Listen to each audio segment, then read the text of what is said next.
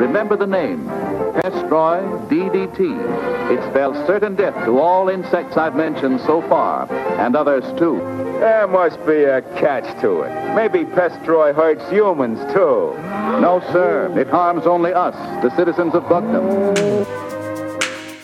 Go back to the 1940s and you can hear a lot of jovial, confident ads like this one for a miraculous new substance, DDT. A lot of those ads are on YouTube now. And when you watch them, you want to reach through the screen and stop the people in them from picking up those cans of DDT.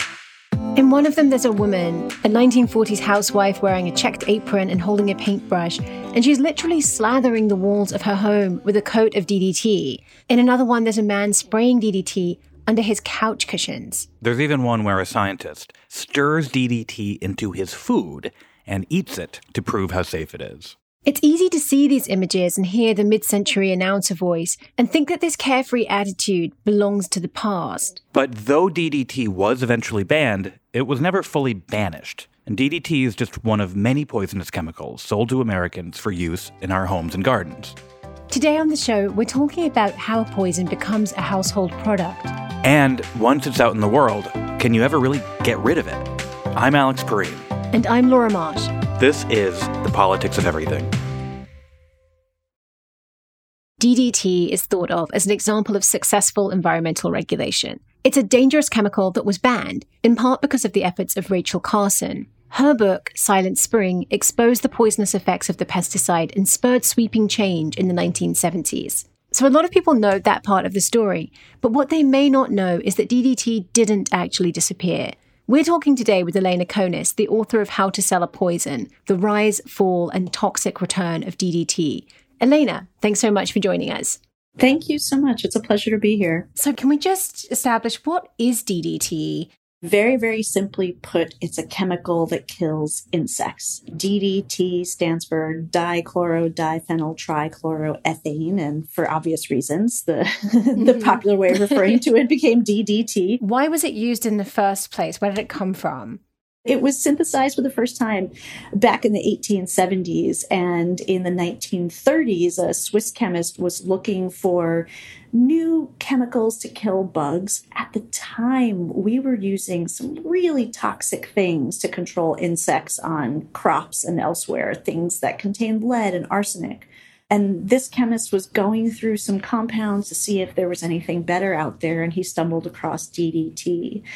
And it became an incredibly important chemical during the Second World War because as something that was so much safer than the previous generation of insect killers, people started using it in ways that we had never used insecticides, as they were then called. They started dusting them on and spraying them on people, spraying them in their bedrooms, on their mattresses, on their clothing. So it's really the chemical that's associated with mid-century. It really is. One of the things I remember hearing about DDT is that it was particularly useful in controlling malaria. Yes, and this is part of the reason why it became so popular in the Second World War. We very quickly realized that if you covered areas where mosquitoes were breeding with DDT, you could really reduce the spread of that disease. So in the Second World War, we sprayed, especially in the Pacific, we sprayed entire islands with DDT and sprayed it from above using warplanes that were rigged with massive tanks so that the DDT was really just rained down. And of course, it didn't just kill the mosquitoes, it killed flies and beneficial insects too. It had these unintended consequences that folks immediately weren't too concerned with. It sounds like it was treated as sort of a miracle chemical. We were using it with abandon. At any point, were people then concerned about side effects? Were they concerned that it might actually not be a miracle chemical? Absolutely. So this was a chemical that was being tested in the 1940s by folks kind of in a lot of different places. And U.S. government scientists were just kind of one group that was studying DDT. The Nazis were studying it at the same time, and they actually were really worried about its unintended consequences. And so they shelved it and decided not to use it. And in the U.S., there were scientists who were working in the entomology division, essentially, of the U.S. Department of Agriculture, who were just so taken by its power that they just decided to move forward with it. But then there were scientists at the Food and Drug Administration who were really worried about some of its effects and said, we should probably study this for at least 7-8 more months before we go any further. And the Army said, okay, thank you for your opinion. You guys can keep studying it. We're just going to go ahead and use it. It seems like there are two things here. One is that the poison that's around could harm other animals, including humans, just directly. But the other is, even if it didn't, just removing a huge chunk of the ecosystem, just removing all insects is also really bad because insects do things. Exactly. They keep plants healthy, they pollinate things, they contribute to soil health, all this stuff that you need to have a functioning agricultural system or ecosystem more generally. You have to have some insects. Absolutely. There was this farm columnist, and he also had a radio show back in the 1940s, Channing Cope, and a bunch of DDT manufacturers sent him DDT because they were like, oh, he's got a huge audience. Let's get him to talk about it on his show. And he put it like on his screens and on his door and on his cat and on his pig and on his wife. He put it everywhere. And like after a couple of days, he was like, this is an incredible chemical. And it also just really scares me because if we kill all the insects, he was like, we're going to be living in a world without flowers, without fruit, without vegetables. Like, what are we going to be left with? And some people heard that and they were really alarmed. And some people heard that and said, that's exaggeration. Just, you're going too far. Don't worry. It's never going to get that bad. So there were concerns from early on. What brought this to Rachel Carson's attention? Late in the 1950s, she heard about a lawsuit on Long Island where somebody was suing the Department of Agriculture locally, but also the National Federal Department of Agriculture for spraying DDT to control a pest that was affecting large shade trees. This person, her name was Marjorie Spock. Her brother was the famous pediatrician, Benjamin Spock. And Marjorie Spock was trying to grow all of her food on her own 2-acre piece of land in eastern Long Island. And she didn't want it sprayed with DDT. And her property got sprayed anyway.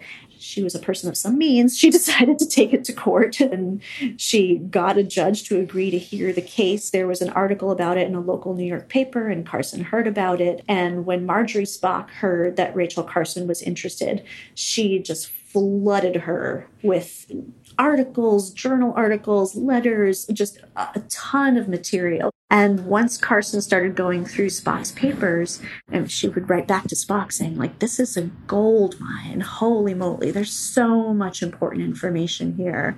And to make a very long story short, so Silent Spring began for Rachel Carson. You always want a sort of obsessive person of means to be a source for you when you're looking into a story. So true. Yeah. One of the things that Spock had, which was like apparently really unusual, she had a fax machine, but it was called like a thermofax. And so she could like make copies and like send text transmissions from her house. And, in 1957, this was like unheard of. We've been talking about DDT. We've asked what it is, where it came from, but we should just establish the actual science that was uncovered here. It's bad for people, right? DDT is not a miracle chemical. It's harmful. Yeah. So I will say that now we accept the idea that DDT is a toxic chemical. It's been linked to several different kinds of cancer. And it is also persistent, which means that once it gets into a living body, and this can be a person or an animal, it builds up in their fat. And so it sticks around for a long time. And you can accumulate more and more and more of it over time. And so you can take in very, very little for a very long time, and then all of a sudden have a toxic dose in your body. Was there any research conducted into its effects on people? There were some studies carried out by some scientists at the CDC who fed DDT to prisoners. The prisoners were reportedly on paper all quote-unquote volunteers who signed up, to swallow DDT in a cup of milk every morning. And the scientist who led these studies insisted that it was absolutely harmless. He fed the DDT to these prisoners for 18 months and then followed up with them a few years later. And he insisted that they were in perfect health. But when Carson looked at those studies, actually, she was very skeptical and she looked really closely at them and realized that some of their findings had been exaggerated and misrepresented, namely that the the scientist who carried out the study said that all these men had stayed in the study and didn't have any ill effects. And she noted, actually, some of those men dropped out of the study and you didn't ask them questions about this and you didn't test these kinds of things about their health. So we knew and didn't know for a while the full extent of its effects on people. But by the 90s, 2000s, now jumping way ahead in time, we certainly did. So DDT is not the miracle chemical that it was promoted as. After a short break, we'll talk about what happened when Rachel Carson revealed that to the world. Before the break, we talked about this huge enthusiasm for DDT after World War II, but Rachel Carson's book, Silent Spring, told a very different story. Elena, what happened as a result of her reporting? One of the effects of her book was to bring loads of attention to these pesticides, and in particular, their downsides. They launched new studies, but there were also high-level investigations. President Kennedy launched an investigation into pesticides. A lot of states, like my state, California, did. And very, very quickly, lawmakers all over the place just decided to introduce laws to curb or stop the use of some of the chemicals that she listed in the book, DDT among them. And as you can imagine, this was incredibly controversial, and the folks who were manufacturing and selling these pesticides weren't so keen to see them banned and coming under fire, and so they pushed back. I'm interested in the kinds of arguments they made, because reading your book, it struck me almost that the manufacturers of DDT did something we're pretty familiar with from the tobacco industry. Yeah, they did. And one of the first things that they did was they attacked Carson herself. And they said, like, this is not a trustworthy person. She's not a scientist. They called her a communist and a spinster. I mean, they just tried to take her personally down. And then the other thing that they did was just deny everything. And this is something that the tobacco industry became famous for later. They said, oh, what are you talking about? Everything's a chemical. Like, don't worry. Grandma uses chemicals in home canning. They're harmless. Chemicals are only dangerous in large, large doses, but even water is dangerous in large doses. But, behind the scenes, they were having these monthly meetings talking about, like, oh, shoot, what are we going to do? Like, this is a big problem. Something I thought was interesting that they did, because I think it still shapes the way we think a lot about diseases like cancer now, is that the DDT companies basically tried to say, oh, well, if you have cancer, that's because you have a bad diet, or it's your lifestyle, or like you lost the genetic lottery. And these are all things that we still say about cancer, and undoubtedly they are all factors. But being exposed to poisons every day that we cannot control at all, whether it's through pollution in the air or chemicals in our food, surely also is going to be a huge factor in causing diseases like cancer. And those companies kind of won the argument long term, in that those are not the first things we go to when we hear about a cancer diagnosis. Yeah, and I think that's actually a really good point, that in the long term, they were the winners in that kind of communications war. And the interesting thing is, for a long time, they were able to say, like, there just isn't enough evidence linking chemicals to cancer. And that just created the space for this other set of arguments to take hold. Were there any particular groups behind these arguments? In the late 70s, there's this organization that gets launched, the American Council on Science and Health. And one of their main objectives is to convince the American public that their personal lifestyle choices are the reasons why cancer, in their view, seems to be on the rise. Because in their view, cancer is only on the rise because we're getting better at diagnosing it, and because people are living longer and we're seeing more of it as a result. And so they popularize the ideas that it's about lifestyle, it's about diet, lack of exercise, at the same time that folks in the industries themselves were spreading the idea that, hold on, there's not enough evidence yet. We're still studying this. And that's really become the dominant approach.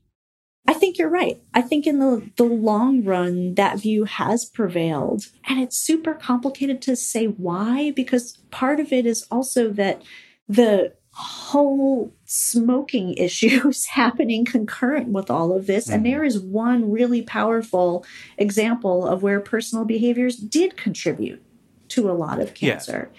So it was easy for different industries to kind of point fingers at each other in a way. And it was easy to at least kind of hold up this one example that seemed to prove without a doubt that personal behavior was the main source of the problem. That's the other thing I find fascinating about this DDT story is that clearly you have a villain here, which is the people making DDT. But when you look at that period and history, there are like dozens of other industries doing equally harmful things. It's almost like this explosion of poisons and toxins wherever you look, whether it's in cleaning products or in pesticides or in the food supply with the switch to processed foods. Another thing we were talking about in our meeting is like the abundant use of asbestos. I mean, almost everywhere you turned in the 1950s, you're basically running straight into a highly toxic or carcinogenic. Leaded gasoline. Yeah. Oh, yeah. That could be a whole other episode. Leaded gasoline.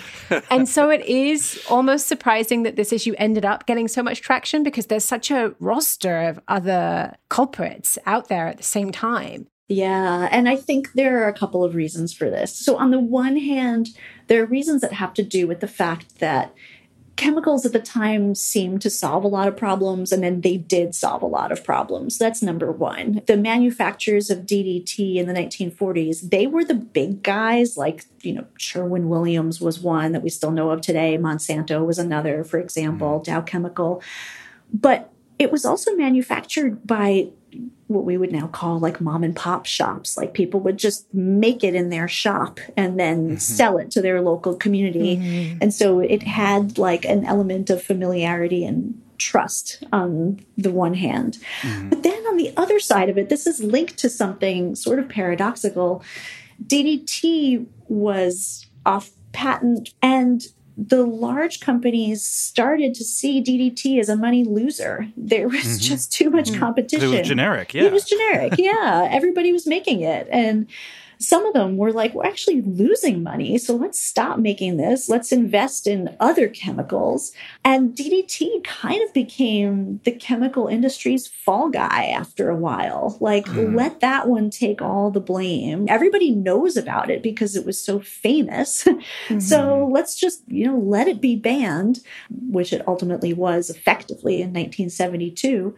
And then we'll make some new, patented proprietary substitutes and sell those at a much higher profit. Yeah. So it served them too. That's so interesting. If there had been a patent in place or intellectual property for someone to defend, we may never have seen that ban.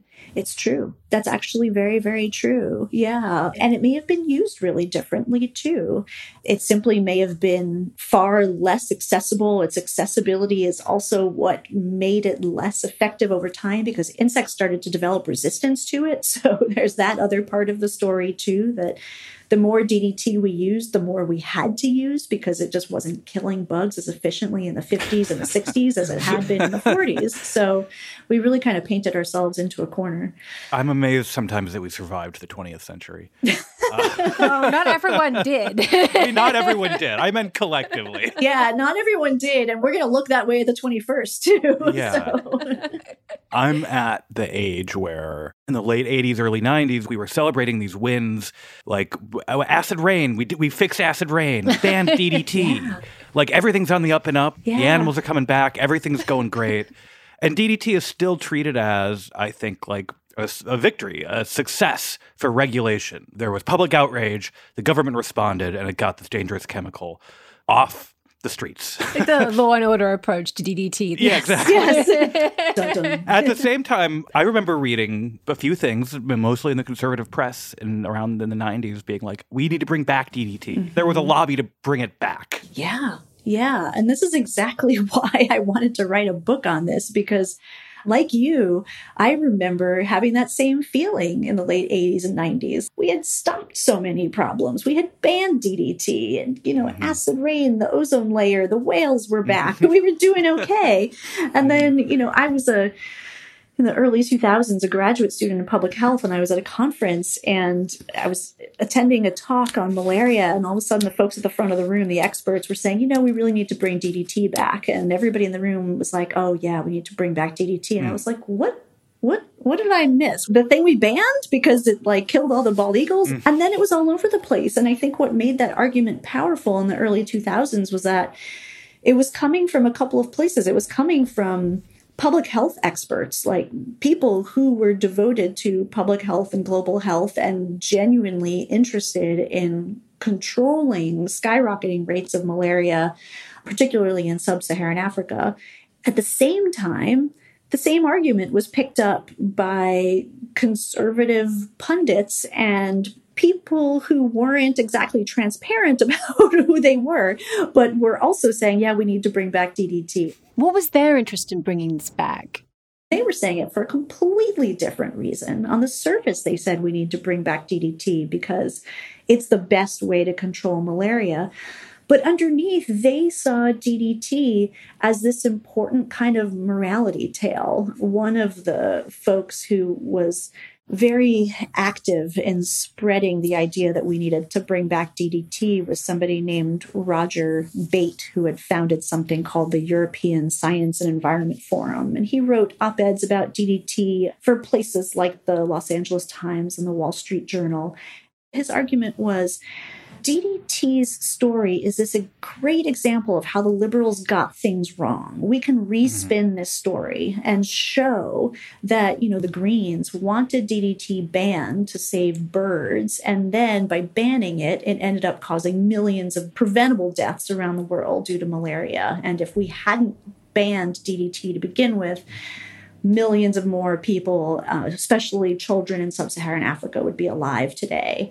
And he saw this as a way to divide liberals among themselves, just divide them and pit them against each other. It becomes DDT is just a club with which to hit the, idea of regulation. Absolutely. The idea of regulation, and then added on to that, the idea that we should trust environmentalists and those who believe in supporting environmental values. The irony is that they weren't successful in bringing DDT back. Like, they didn't necessarily even really want to bring DDT back.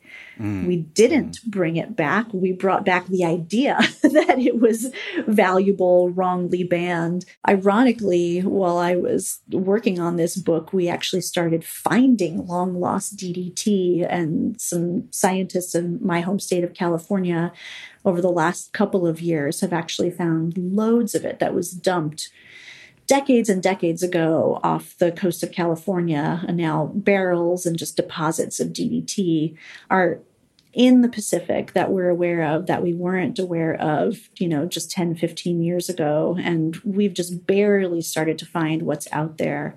It seems to be linked now to disease among marine mammals, particularly the California sea lion. So DDT is, in a way, coming back, not in the way that the conservative pundits of the early 2000s were hoping for. But yeah. Are there any companies that are allowed to use DDT now, new uses of DDT? Not this kind of what you call legacy DDT, stuff that was dumped. Yeah. So in the US, we still have an exception that allows DDT to be used in a public health emergency. So if there was some epidemic that was transmitted by insects and we felt we had no better way kill off those insects and protect public health, DDT is still allowable for that. There are other places in the globe. We now have a global convention, the Stockholm Convention, that countries the world over have signed on to, agreeing to phase out DDT's use among a list of other persistent chemicals. And there are now very, very places where DDT is used, and only one place that's manufacturing it left in the world. But it's allowable again under that convention for public health use too. So would that be, for instance, if there was some global pandemic of Zika, the DDT might be deployed to fight that? It absolutely could be. And in fact, when Zika was here in the US, 5-6 years ago, there were folks saying, is now the time to use DDT? Is now the time to bring it back? And there were some people, very small number of people, who were like, yeah, this is the moment. And then others who were like, we have better chemicals now. We don't need to resort to that. So the title of your book includes the phrase, the toxic return of DDT. What do you mean by that? By the late 1970s, we were so aware of the ecological harms of DDT that we agreed that communities and areas that were heavily contaminated with it should be cleaned up. We set these cleanup targets, these levels that we wanted to bring DDT down to. And now in the 2020s, looking back, we realized those levels aren't low enough. And DDT is still in fish. We can still, in some heavily contaminated communities, still find it in birds and still at toxic levels. And this is decades after it was banned. Epidemiological studies show that there are intergenerational effects of DDT, that women who were exposed to it when they were young in the 40s and 50s seem to have an elevated risk of breast cancer. But ongoing research has shown that their daughters and then their granddaughters seem to have elevated risks or a higher frequency of risk factors for that disease too. And so now we're talking 2 generations down the line. So you write about the toxic return of DDT and that we're finding these stockpiles of it that were dumped in the ocean years and years ago. But in an important sense, banning it didn't mean it actually just disappeared from our own environment. We developed these chemicals. We, in some cases, think we solve these problems through bans and through environmental cleanups, like I mentioned before. But the chemicals, in some cases, don't just go away. DDT, part of its power was its staying power, its persistence. And we're still dealing with that persistence. So for me, it's really a lesson about these kinds of unintended consequences and how long down the line we'll still be figuring out exactly the problems we created and the extent and duration of them too. I think what the story of DDT really shows is that banning something is this kind of last resort that is better than not banning it because you stop creating DDT. But you really have to do what those scientists in the 1940s were asking, which is wait, regulate this before it poisons anyone. Before you spray it across the entire globe. And before you create like these huge reserves of it that you then have to go and bury in the sea, just waiting for them to leak into the ocean and leach into the soil. Caution is the best way to approach all of this stuff. Yeah. And if you're going to implement a ban, what are you banning? Are you banning the thing? Are you banning the practice that it's used in? Pesticide use actually only went up after we banned DDT. And we used replacement pesticides that were just as toxic, but, on a different timescale and to different people who were exposed in different ways. So, yeah, part of the, moral of the story is wait, move more slowly. Part of it is also think about the larger system in which this technology is embedded in. And I guess the other moral of the story, going back to the bring back DDT movement of the early 2000s, is that know that these technologies have different meanings for different actors and that there may be people weighing in with their opinions who are just playing some other game entirely. And we may not even be aware. And we're listening, but we might not be aware. Thank you, Elena. Thank you. Great. Thank you, guys. The Politics of Everything is co-produced by Talkhouse. Emily Cook is our executive producer. Myron Kaplan is our audio editor.